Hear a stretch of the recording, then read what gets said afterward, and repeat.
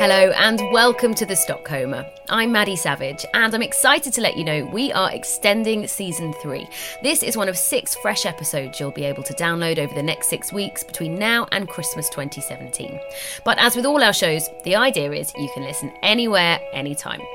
Let's meet our latest guest from Stockholm's startup scene.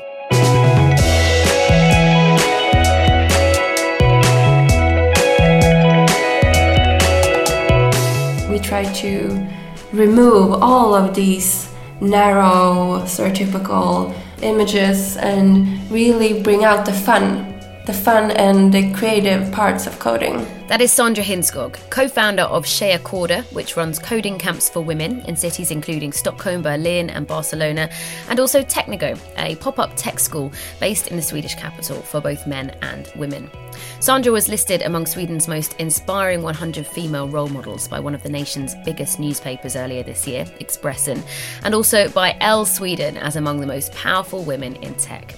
In this episode, she shares her passion for programming and why she thinks more of us should give it a go. The Stockholmer. So Sandra, we're in your office on Långholmen Island, a gorgeous spot surrounded by forest, which at the moment is burst into yellow and orange for the autumn as we record this podcast. And this place just a short cycle from Stockholm city centre, so it was a lovely journey for me to get here.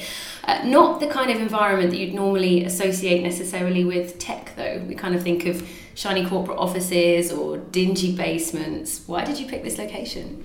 We picked this location exactly for that reason, because we wanted to have an environment that was inspiring to us, but also to our students that will come here. And if you look just to your right here, you can see that we have a lot of tech companies sitting actually in this place.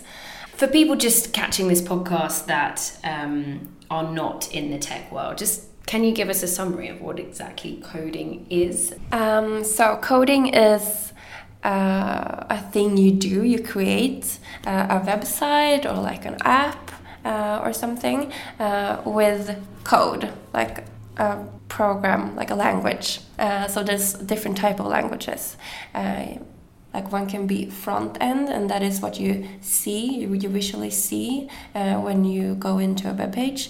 And then you can do like back end coding, which is more about the logic and databases. So if you want to like store information or grabbing information from different sites, then you use back-end coding. Give us a summary then of the kinds of courses that you offer. You offer courses, Tjejer Koder courses, which are more short-term classes, and then courses for men and women that go on for a bit longer. Yes, so we do like Tjejer Koder, that's for like a weekend or week, where we try to like lower the thresholds, like really get women who didn't really think that coding was for them to make them try out. And then we do more longer education, like we have a 12-week program called Technical Bootcamp, where you actually become a web developer.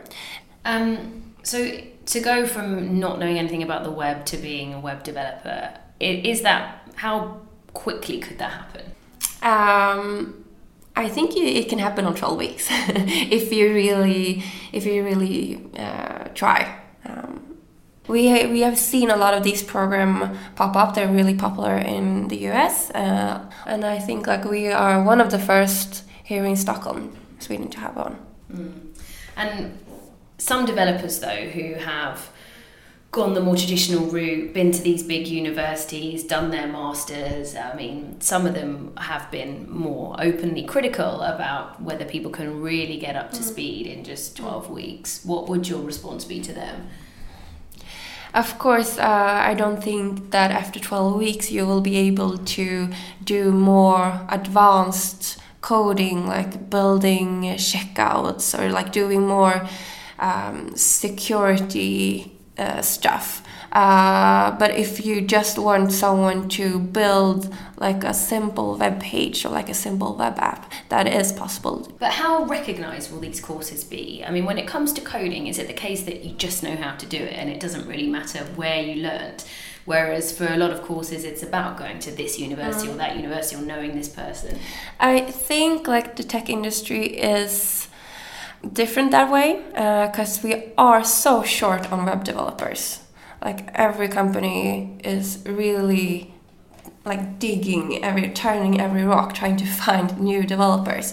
So it's not that important to like which school you have gone to or what type of diploma you have. So what kind of people are turning up for your courses, particularly these ShareCoder ones, which are aimed at beginner women? We see people from a lot of different backgrounds. They are maybe project managers, like communication, designers. I would say that they come from many different fields, but they somehow are connected with tech or like digital somehow. And feel that, okay, knowing a bit more about programming can really help me be better at my job. And you launched ShareCoder along with your co-founder after working side by side at Spotify while working for an agency and kind of having some of those issues yourselves, right? Yeah. I worked as a UX designer.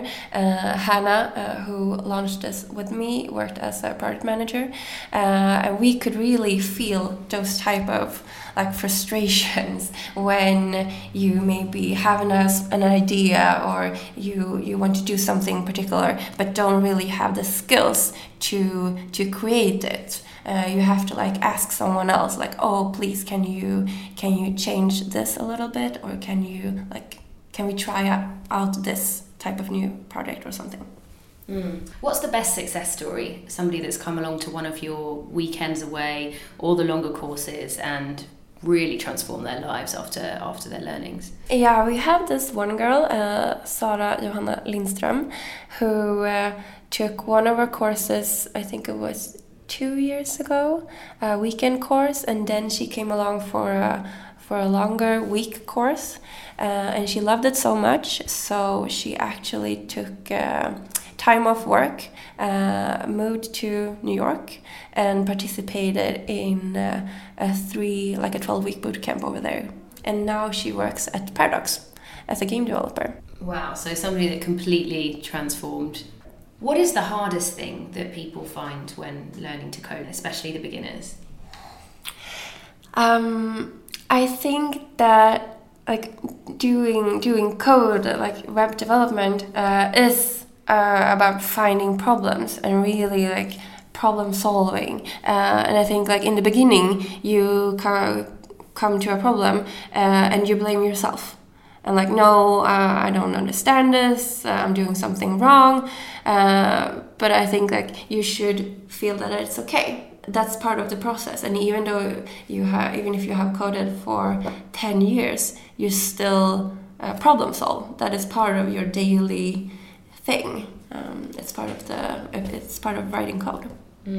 It's different to other languages though. I mean, say I'm learning Swedish and I don't really know how to say the bus is late, but I could say it another way, the bus is not on time, and people would still understand what I'm talking about. Whereas with code, it's so specific that if you put something in that's not quite right, then things can go completely wrong. Yeah, it can be like a spelling mistake, or you have a comma that's not supposed to be there, and you have to remember that computers are stupid, basically. So you have to be really specific and really write everything super correct.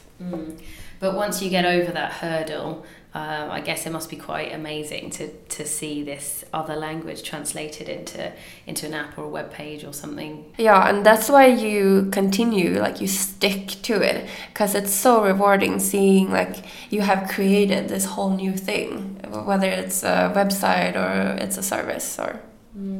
It feels like society is kind of going at two very different paces. You've got people like you guys who are encouraging more and more people to code and to get involved, and then there's other people that are getting a little bit left behind. You know, there are sections of society that aren't as engaged in this world, and I'm interested in whether you think it's something that we all need to be engaged with. Are people going to lose out if they don't start understanding the basics now? I believe like you can see that technology is a big part of your daily life. Maybe you use some app to see like when is the bus arriving, or I want to book a taxi or Uber. So like on a daily basis, you are in contact with these type of projects and services. So I think it's really important, like it's a democracy issue, that you know how these product is being built, that you know a bit of it at least. So I presume you're for coding in schools, yeah, which a lot of Swedish schools are now doing, but it hasn't really caught on in other parts of the world yet. No, and I think that's a shame. Kids today, especially like female kids, girls, they have this opinion that programming or tech might not be for them. They don't fit in the stereotypical image that is out there. When we do our courses and when we try to market ourselves, we try to remove all of these narrow, stereotypical images and really bring out the fun and the creative parts of coding. That's why it's super important for us to have it like at an inspiring venue. What do you think the tech world can gain from having more women in it? It's always good to have like more views and perspectives on everything. Like we're building apps that are being used by everyone, like women, men, people at different ages. If it's only one type of person creating those type of products or services, it will not be as good. What are the challenging parts of what you do? You seem very passionate about it, but there must be some downsides as well. Working for yourself, like in a really small team, for most of the days it's only me and Hannah. Of course you have to like dig in, and one day you will like make furniture, and the next day you like carrying water to all of the classes. But I also believe that's like, I think that's the fun of it. Like you do different stuff every day. How do you see the business growing? Do you want to be global or? We would love to be in more cities, to reach out bigger than we can today, of course. But there's no kind of mass vision for 20 cities in 5 years. We don't run our company like that. No, we will try. We are in like a trial and error state right now. What would you say your business strategies are then? Because it's really refreshing actually to interview co-founders that are a bit more humble rather than saying, yeah, we're going to be in 10 markets by 2020 and a lot of hype. Since this is our company, like we are so passionate about it and it's such a big part of our lives. We want our company to be a good place to work at. We want our courses to have a high level, like high quality, and I think if you scale it up too much, you lose some magic there. Like you will lose what is us. Like I think we're good at creating a real friendly environment. So all of the participants, all of our students, I feel as they are my friends or colleagues at least, and we hope that we can make a difference. That is our end goal, by making courses that stand out from how you typically see development courses today.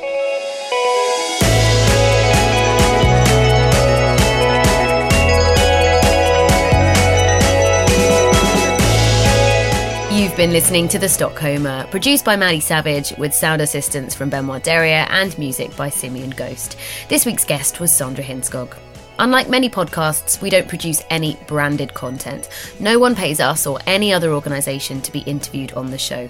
Each guest is independently selected by our small team of journalists to showcase the voices we think are disrupting Stockholm's startup and creative scenes. Thank you to all of our listeners for supporting us on this journey so far. Have a great week.